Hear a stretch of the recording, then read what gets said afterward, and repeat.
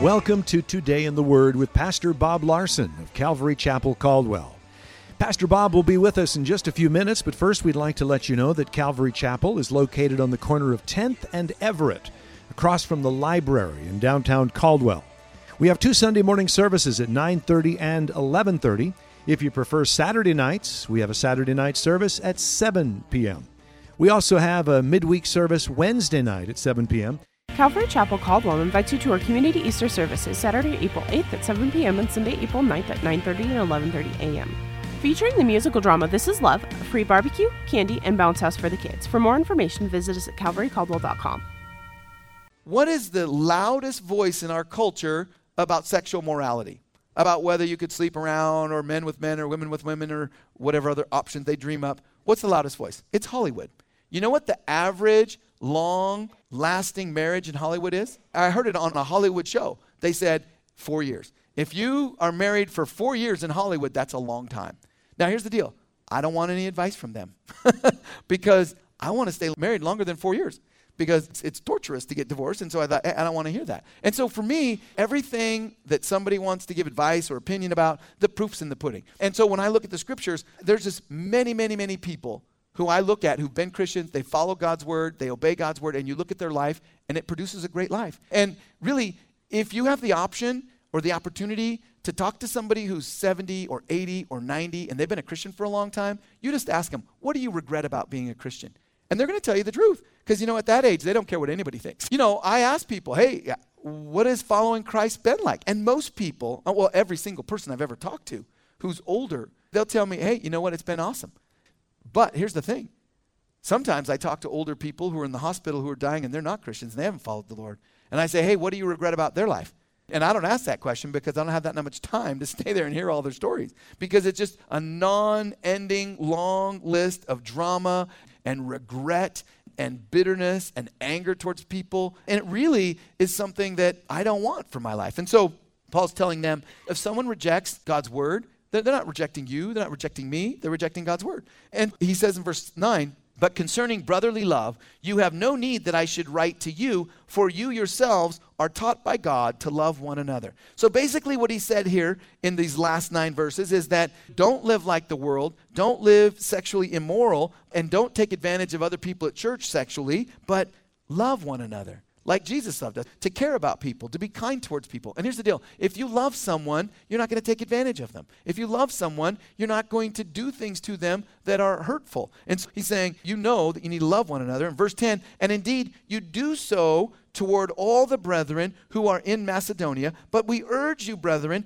that you increase more and more. Now, what is he talking about? Increase more and more. In what? In immorality? No, the verse before, verse 9, what's he talking about? Love one another. He's saying you need to increase. You need to continually be growing and increasing in your love towards one another. And I guess that's something that we could all ask ourselves. Practical application is, am I increasing in my love towards other people?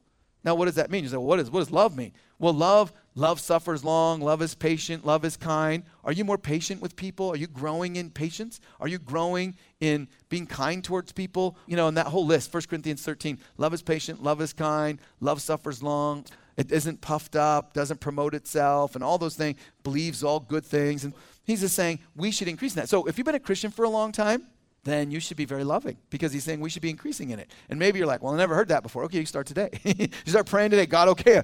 Paul told those Christians in Thessalonica they should be increasing more and more in their love for one another. And how do you love people? Well, you show people love by things you do for them. You can do whatever you feel that you like to do for God and to bless people and to love people. But I do think we should recognize that it is a normal part of the Christian life to love one another. So to be serving people, to be helping people. And if you love your family, you're going to be doing things for them, right? You're going to be doing things to help them. If you truly love the people in your family, you should on a regular basis say, hey, what can I do to help you?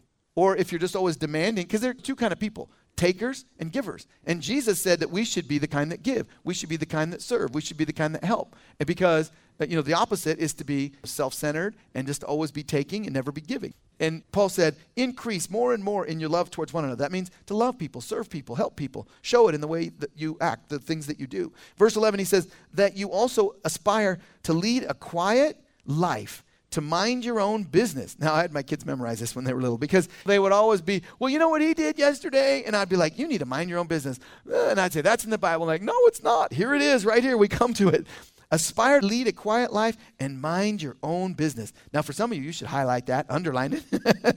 Because some of you have a propensity to meddle in other people's business. And the Bible says, mind your own business and to work with your own hands as we commanded you. Now, what Paul's saying is, if you're going to be loving people, don't meddle in their business. Don't stir up trouble. And he's saying, if you love people, you should be working with your own hands. In other words, when a person's not working, there's a tendency that if a person has too much idle time to begin to meddle in other people's business. And so if you're working and you're serving, well, then you don't have a lot of time to meddle in other people's business. And I found that to be true in my life. When I'm busy working about the things that God wants me to be doing with my family or with my church or my job or whatever I'm doing, then I don't really have time to meddle in other people's business. But if I'm just sitting around, not doing anything, not serving the Lord, not working hard at work, not working hard at home, taking care of business at home, and I've just got nothing to do, then there's just that tendency to meddle in your business. And so he's saying, mind your own business. Now, what he's not saying is that you shouldn't seek to help people and bless people.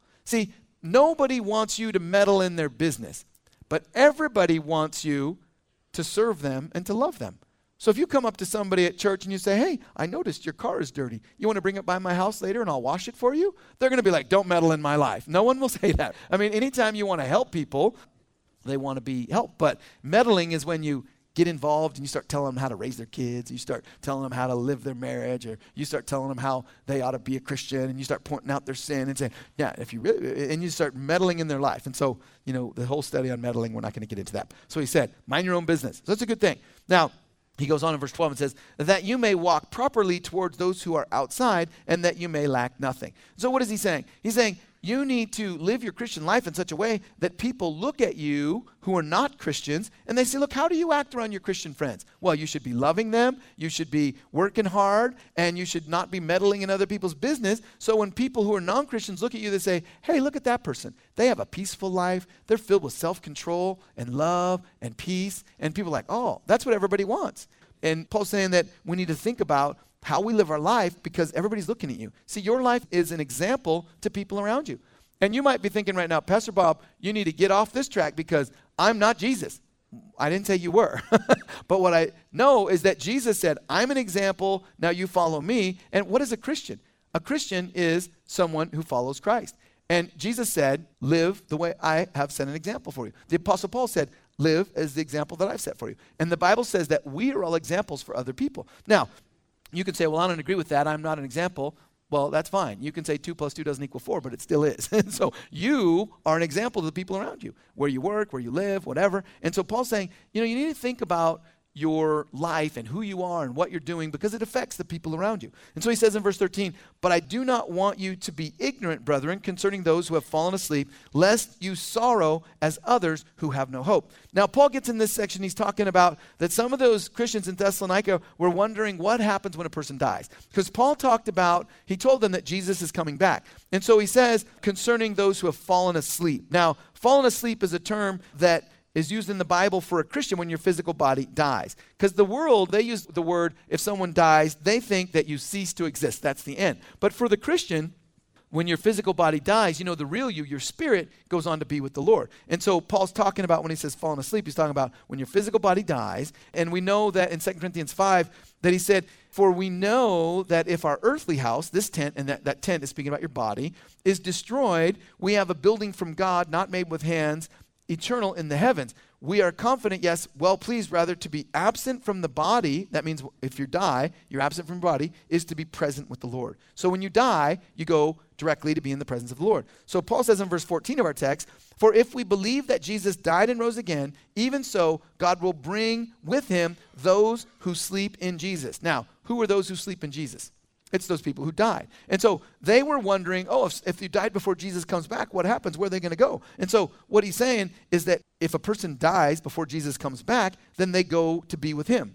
You're with the Lord if you're not here. And so he says in verse 15, for this we say to you by the word of the Lord, that we who are alive and remain until the coming of the Lord will by no means precede those who are asleep. in other words, what he's saying is those who died before Jesus comes back, they're going to precede us being with Jesus. So when you die, you go with Jesus, and when Jesus comes back, those who died are with him, and they're going to come with him. So there is no soul sleep, as some people teach that when you die, then your soul wanders and sleeps or whatever. There's no waiting place. There's no, what is that?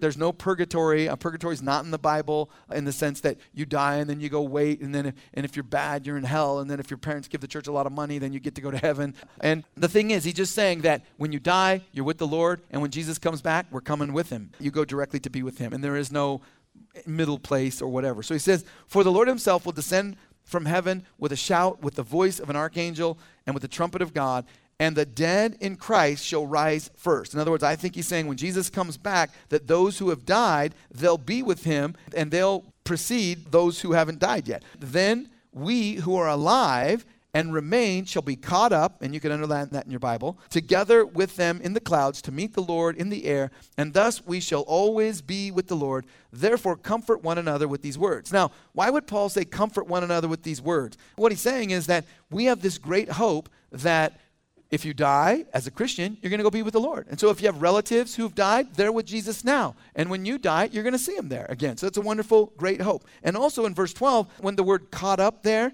it's speaking about the rapture. When he says, then we who are alive and remain shall be caught up together with them in the clouds. So he's talking about the rapture when those who are here on the earth go to be with the Lord in the rapture. And, we're going to talk about rapture, but that word caught up in the Greek is harpazo, and in the Latin it's raptus, where we get the word rapture, and then we're going to talk about that next time because we're out of time now, and they fixed the clock, and so we're not going to go till 10. So, all right, so let's stop. We'll pray. Lord, we thank you for your word tonight. And Lord, I am so thankful for the power of your word to change lives. And Lord, I'm so thankful that you have given us these truths to help us to navigate life in such a way that it produces the kind of life that you intended for us to have. A life filled with love and peace and joy. And so, Lord, we pray that you would help us to receive this truth and to allow you to work in our hearts, to transform us by your word, by your power working in us, transforming us to be more like you, Jesus. And so we thank you for your word tonight, and we just look forward to the things you're going to do in our lives as we continue to seek you and follow you and obey you. In Jesus' name, amen. Thank you for joining us for Today in the Word. We'd like to share with you a couple of things that are going on here at Calvary Chapel. Calvary Chapel Caldwell invites you to our community Easter services, Saturday, April 8th at 7 p.m. and Sunday, April 9th at 9:30 and 11:30 a.m. This special service will feature the musical drama This Is Love, reenacting the death and resurrection of Jesus Christ. Everyone is invited to this community event that features a bounce house face painting, candy for the kids, free pizza before the Saturday service, and a free barbecue after each Sunday service. Free lattes and Italian sodas for all first-time visitors. For more information, visit us at calvarycaldwell.com. Calvary Chapel Caldwell would like to invite you to our Saturday night service at 7 p.m. This is an alternative for those who cannot make it to our Sunday morning services. Like us on Facebook at Calvary Chapel Caldwell, or check out our website at calvarycaldwell.com. You can watch Today in the Word on Sunday mornings at 10:30 a.m. on the CW, Channel 2.2. Join us as we broadcast Calvary Chapel Caldwell's Sunday morning church services, where Pastor Bob teaches you how to apply the truths in your Bible to your everyday experiences so that you might enjoy a better life. If you would like a copy of Pastor Bob's message today in its entirety, you can call us at 208-453-9653 during the hours of 9 a.m. to 5 p.m. If you're not currently attending a church and are in the Caldwell area, we'd like to invite you to one of our services. We're located on the corner of 10th and Everett, right across from the library in downtown Caldwell. You can also visit us on the web at calvarycaldwell.com. If Today in the Word is ministered to you and you would like to support this radio outreach ministry, we encourage you to pray for us. You can also partner with us financially. Simply visit calvarycaldwell.com to make a donation. Thank you for joining us for Today in the Word. May the Lord bless you, and may you have a great day.